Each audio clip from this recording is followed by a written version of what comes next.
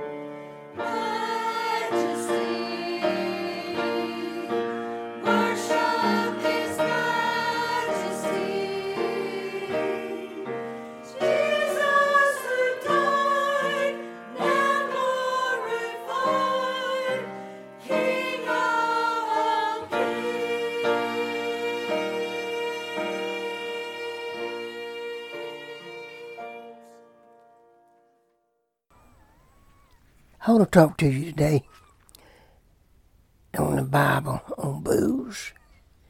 In 1 Timothy chapter 5, verse 23 says, drink no longer water, but use a little wine for the stomach's sake, and often the furnaces.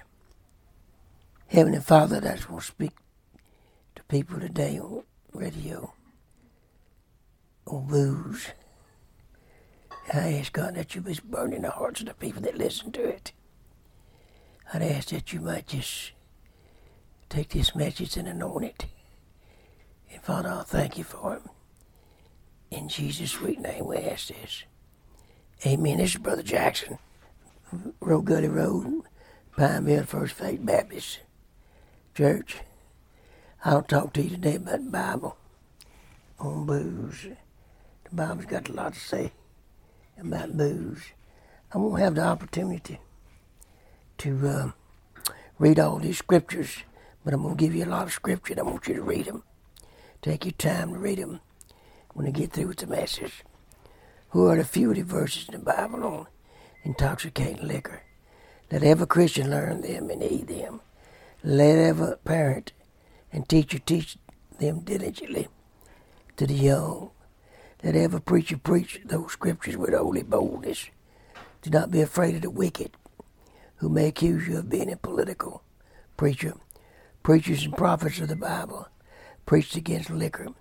The Bible is against booze, and honest preachers ought to preach it all. Amen and amen and amen. Number one, liquor and its agents are deceitful. Proverbs 20:1. Alexander the Great died an alcoholic. Edgar Allan Poe died an alcoholic. Hank Williams Sr. died in the backseat of his automobile, an alcoholic. Dean Martin died an alcoholic. Noah, Genesis 9:24, died an alcoholic. Lot, Genesis 19:33-35, died an alcoholic. Jack Lemmons died an alcoholic. You need to take heed. Drunkenness leads to poverty. and rags in Proverbs 23, 20 and 21. Leads to poverty in rags. Third, liquor brings woe, sorrow, contentions, babblings, wounds, and inflamed eyes, says God's word in Proverbs 23, 29 and 30. Wine at first pleasing, in the end it is as poison as a rattlesnake, Proverbs 23, 31 and 32. Liquor inflames lust, deadens judgment, and enslaves the will in Proverbs 23, 33 and 35.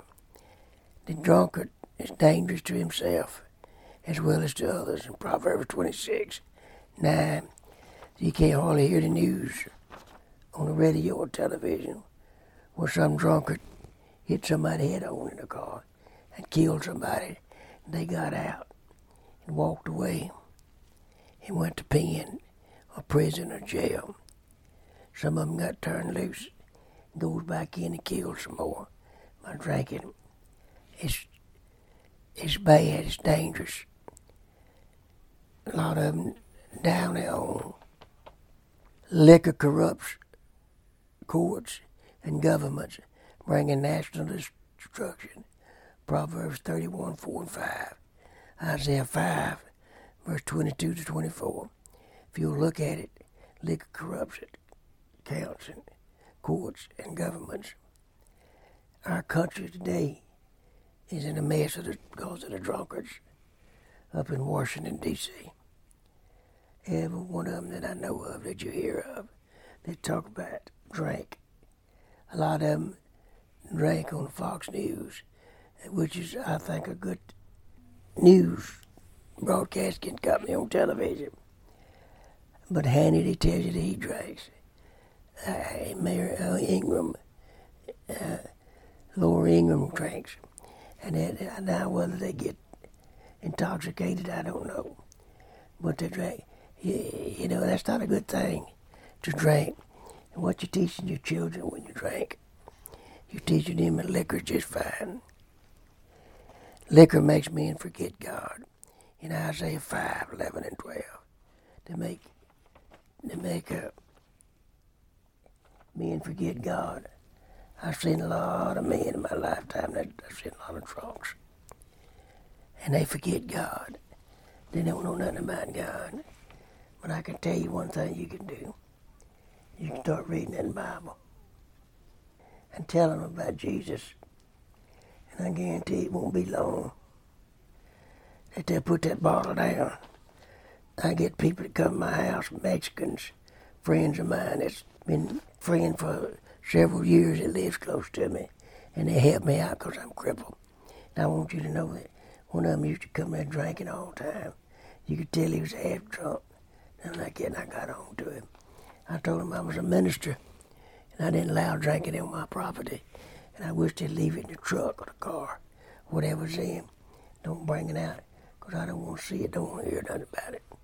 I've seen too much of it when I was in the car business, and I've seen a lot more of it since I've been in the ministry.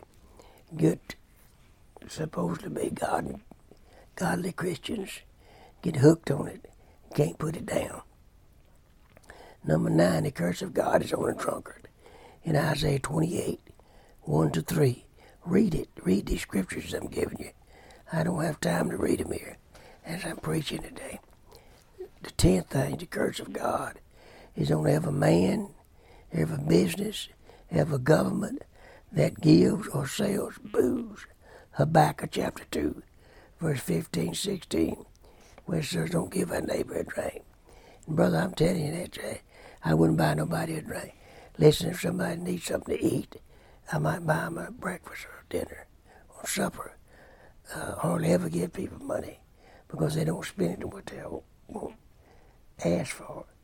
A lot of them ask you to give them a few dollars where they can get them something to eat, and I watched them. And they don't go to the place where they eat.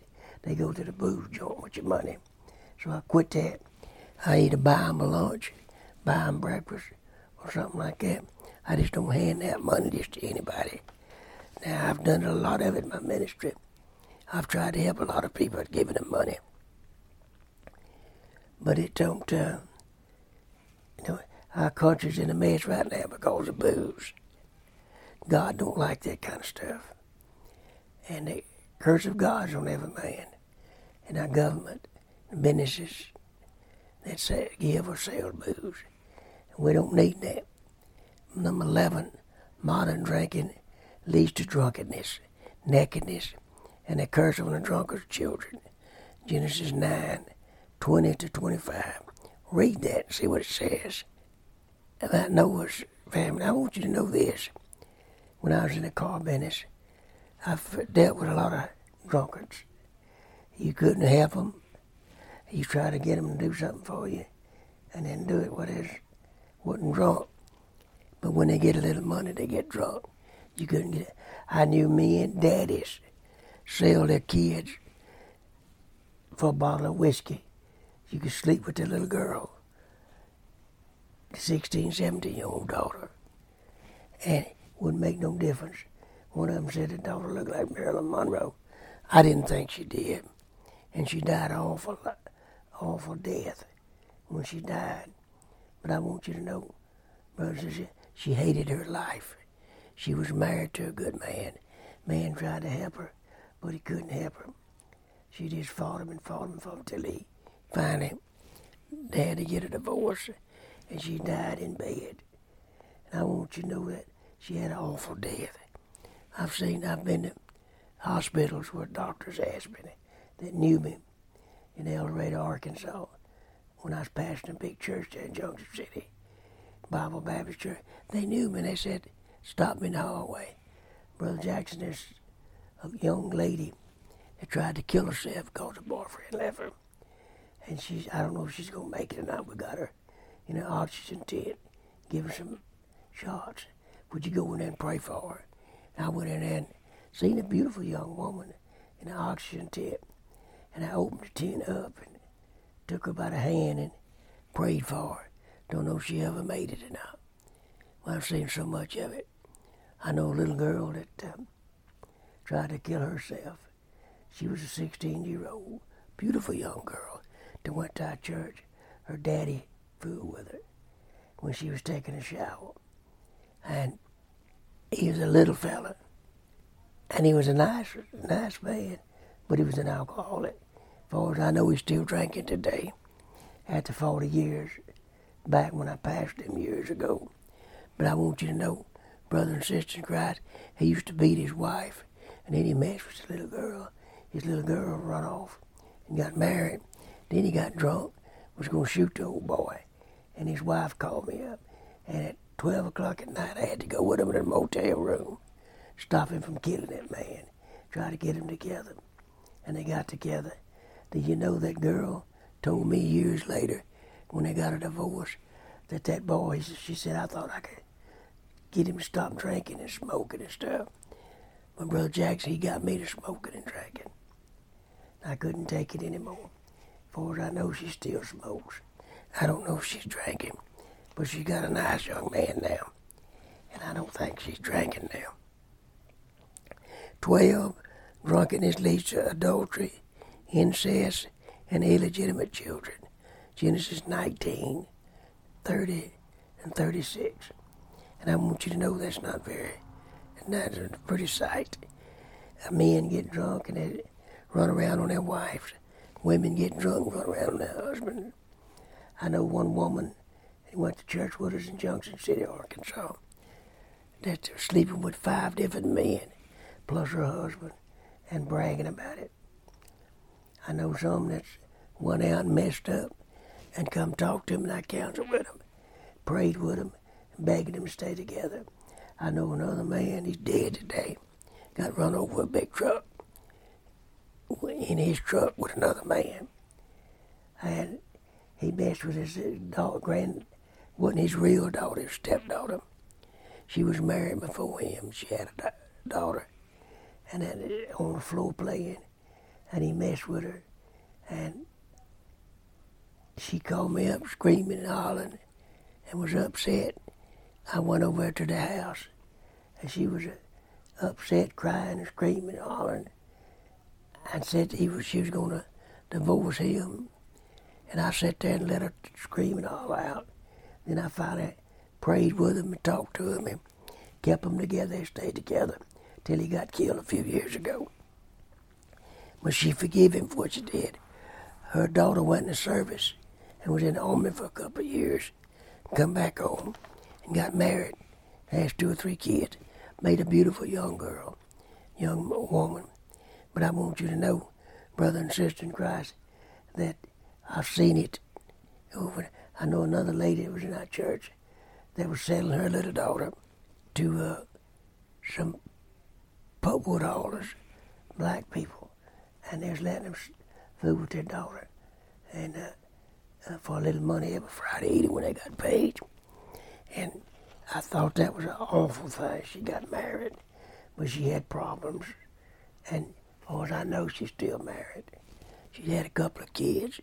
I won her old husband to the Lord, and he was a tough old boy, alcoholic, a dopehead. He'd fight anything, and I went to his house every Saturday evening, and I visited her and visited him. No other preacher ever went to their house and visited him, but I let him know I loved him, and then God loved him, and I'd hug him. He had an old beard down to his waist, and he was a big old fella, rough as a carpet, looked like a bear. Matter of fact, I used to call him Bear. I want you to know, brother and sister, Christ, I got friendly with him and loved him for the Lord Jesus Christ. And one Sunday evening, he called me and asked me to meet him at the church. I was eating dinner. I just got home from church. I got up from dinner table, went over and led him to Christ and baptized him the next Sunday. I want you to know, brother and sister, Christ, while he was in church, he tried to live right and do right. They wanted to take his kids after he got saved from him because he had that bad habit. He used to drink, he quit it. His daddy had a beer joint right about a mile and a half from the church. That's what he was raised in. He didn't know no better. But he knew now. And he called me up and said, social workers over here want to take my kids. I went over and talked to her. And she said, I can take these kids. I said, you can't. God will take care of you. I want you to get out of this man's house. He's been saved. His wife's saved. They're in church serving the Lord. He's not drinking no more. He's not on dope no more. He's trying to live a good Christian life. I want you to leave him alone and let him live that Christian life. She got out of there and run out there and went outside and chewed me out. And I let her chew and I laughed. But I want you to know, he was in church for a long time till he got on the road with a truck. Christians are not to associate with drunkards. 1 Corinthians chapter 5, verse 11. You don't have any business to run around with drunk people. And that's laughing at them, making fun of them. It is not that funny. And after a while, it'll rub off on you. I know, man, when I was in Pierre Park, Louisiana, pastor a little church there that I've taken with about 12 people. When I left it was running 85. But I want you to know, brothers and sisters, Christ, there was a man, I was outside one Saturday, walked past my house. I talked to him, asked him about if he was saved. He said he was Catholic. I said, did you know if you was to die right there, you'd go to heaven? He said, no, I don't. He said, I'm an alcoholic. But my wife told me this morning that she was leaving me if I didn't quit drinking. I'm praying about quit drinking that. So I supposedly led that man to Christ. Don't know if he got saved or not. And he left there and I told him, I said, tell your wife you got saved. You need to come hear me preach. He never come to church. I never seen him again. I hope he meant what he said.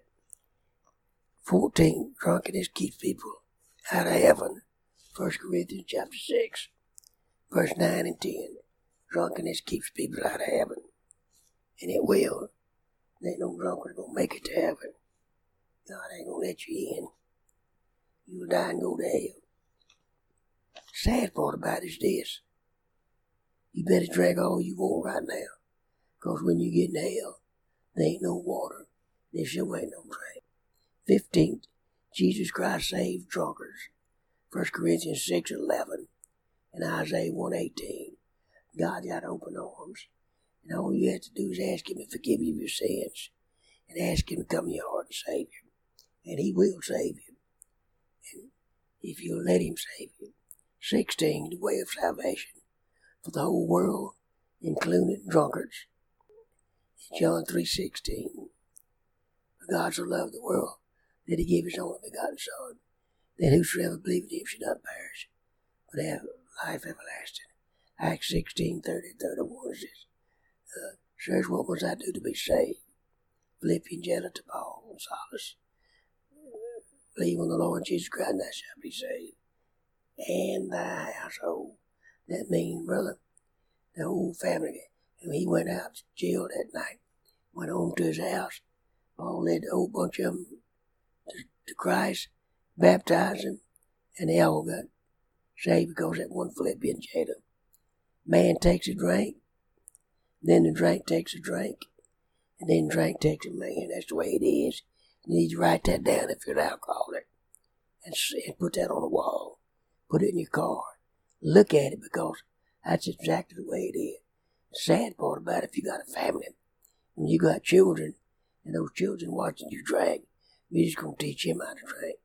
I pray for my family all the time.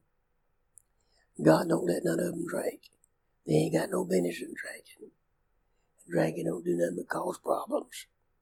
Man takes a drink, write that down. Then the drink takes a drink, write that down. Then drink takes a man.